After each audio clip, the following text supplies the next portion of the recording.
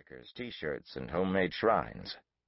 Socially and historically, the Bear was a complicated figure. He waited until 1970 to integrate the Alabama football team, and on matters of race, Bryant was more or less silent. Given his stature in Alabama at the time of the civil rights struggle, that silence could only be interpreted as a tacit, if not wholehearted, endorsement of the status quo. But to a kid who didn't yet understand the connection of sports to culture and politics, these were incomprehensible complexities at the time. To me back then, the Bear was just a football coach. Early in the morning of October 17, 1982, a Sunday and my 13th birthday, my father woke me and told me to put on a sweater and some khakis, to tuck my shirt in, and to get a move on. He had a friend who owned a local lawnmower dealership that sponsored the Bear Bryant Show, the Sunday morning post-game recap that enthralled Tide fans the way televised papal sermons seized the attention of devout Catholics, and the friend had managed to get me invited on the set. I didn't know this at the time, but I had an inkling where we might be headed. Besides church, little else of importance happened early on Sunday mornings in Birmingham, and I was fairly sure that my birthday present wasn't going to consist of a morning of hymn singing at Independent Presbyterian. But the other possibility, that I was going to stand face-to-face with the most revered man in the state of Alabama and the architect of more joyful Saturdays in my young life than I could count, was too terrifying to contemplate. I had an exaggerated view of the man. Once in grade school, I looked at a picture of Mount Rushmore and noted what a poor job the sculptor had done of capturing the Bear's likeness, and that he'd forgotten the hat. We rode in silence through the empty streets, past the Tudor and clapboard houses with lawns like swatches of green felt, past the red clay outcroppings near Birmingham's iron ore seam, and up the winding road to the television studios, where Bryant taped his show for broadcast that afternoon. The parking lot, which overlooked downtown Birmingham, was empty save a few cars and some smashed soda cans. As soon as I got out of the car, I spotted Bryant's bodyguard, a black university policeman named Billy Varner, who was sitting at the door in front of the studio, a wide-brimmed trooper's hat low over his eyes. I'd seen him standing on the sideline of every Alabama game I'd been to, and in almost every television shot or photograph I'd ever seen of Bryant. The Bear couldn't be more than a few feet away. "How's the coach?" my father asked as we walked by, using the man's proper title, as all Tide fans knew to do. "Not too good," Varner replied. The day before, Alabama had lost to Tennessee, something that hadn't happened since my first birthday in 1970. Varner had the Sunday morning Birmingham News at his feet. The outcome of the game was front-page news. Bryant was 69, and even as a kid I sensed something ominous about the loss. It broached the unspeakable possibility that perhaps the old coach was losing his stuff. I walked through 2 sets of large steel doors, and there he was, a glowering hulk of a man with a voice so deep it seemed to vibrate the floor. He was sitting behind a desk like a news anchor, on a sky-blue soundstage hung with signs advertising Coca-Cola and Golden Flake potato chips.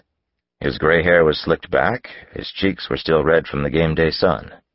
But his face was fixed in a steely grimace, and his eyes were bloodshot and wet, as though he hadn't slept. The Bear looked like he was grieving. I felt a pang of resignation. My one chance to meet the Bear, and his mood was positively black. I stood on a stool behind the cameraman as Bryant mumbled gravely through the show and took the blame for each fumble, each missed tackle, and each dropped ball. This was the Bear's way, and it bothered me tremendously. I knew exactly who had fumbled, and it hadn't been Bear Bryant. The captain was going to go down with the ship, but at least one passenger wouldn't let him. After the taping, Bryant got up slowly from his chair and stood on the set looking dour and preoccupied. He turned around and noticed me, then approached and stuck out his hand in a distracted, obligatory way. We shook, and his pillowy palm seemed to engulf my arm. "I want to play football," was all I could think to say. "I'm sure you'll do fine at it, son," he said, and that was all. This wasn't going to be the day to get motivational platitudes from the Bear. I wasn't even disappointed. At age 13, I knew enough about football and human emotions to feel badly for the old man. Losing to Tennessee, I figured, was hell on all of us. My father asked Bryant if he wouldn't mind posing with me for a picture. Without so much as a word, the Bear put his arm around my shoulder and forced an unconvincing smile. We stood there in front of the Coca-Cola sign in this uncomfortable pose as my father fiddled with his camera, stalling in the hope that Bryant might loosen up. After 45 nerve-fraying seconds, the bear leaned over to me and thundered, "Son, I don't think your father knows what the hell he's doing." We both laughed, and in the photo that now hangs on my office wall, we look like old cronies, sharing an inside joke. 2 months later, Bryant retired, and fulfilling his prophecy that he'd die without football, he succumbed to a heart attack a month later. I skipped school the day of his funeral, and made my mother drive me to Elmwood Cemetery for the burial. Thousands of Alabamians lined the 45-mile stretch of interstate between the university campus in Tuscaloosa and the cemetery in Birmingham. Bryant's hearse and the 3-mile procession of cars and buses behind took farewell laps around Bryant-Denny Stadium on campus in Tuscaloosa and Legion Field in Birmingham before heading to the cemetery, where I stood with 10,000 other mourners. Each Alabama win had served as a kind of temporal hash mark on the green turf of my youth, and after Bryant died, I felt that field had turned brown. It took getting away from Alabama to develop a little perspective on being a fan, and perspective came quickly when I arrived at Columbia University in New York in 1987, coincidentally during what would become, by my sophomore year, the longest losing streak in the history of college football. The Lions lost an astonishing 44 games in a row, beating Northwestern's previous record by 10 games. An entire class of players graduated without achieving so much as a tie. It was quite an adjustment to go from counting up a record number of wins under the Bear to the inexorable accumulation of a record number of losses at Columbia. And just as concerning, no one at Columbia seemed to mind. Columbia was a kind of inverse Alabama. Where 90% of Alabamians had a favorite team, a similar percentage at Columbia seemed not to know the rules. In Alabama, life more or less came to a halt on football Saturdays. In New York, almost no one went to Columbia games, except for their comedic value, or else to witness some sort of losing milestone. Throngs of Columbia students crammed onto a New Jersey Transit local for the 1987 Princeton-Columbia game just to see what they hoped would be the loss that propelled Columbia past Northwestern's miserable streak. The Columbia fans, if you can call them that, wore Princeton orange and black and cheered wildly when Princeton scored. Some students unfurled a huge banner that read, "Go Columbia! Beat Northwestern!" When Princeton won, as we knew they would, the Columbia students toasted the loss with champagne, celebrating the fact that we were indisputably the worst team ever. I can trace my first feelings of self-consciousness about being a sports fan to that cool October Saturday in New Jersey, because here's the thing. I wanted Columbia to win.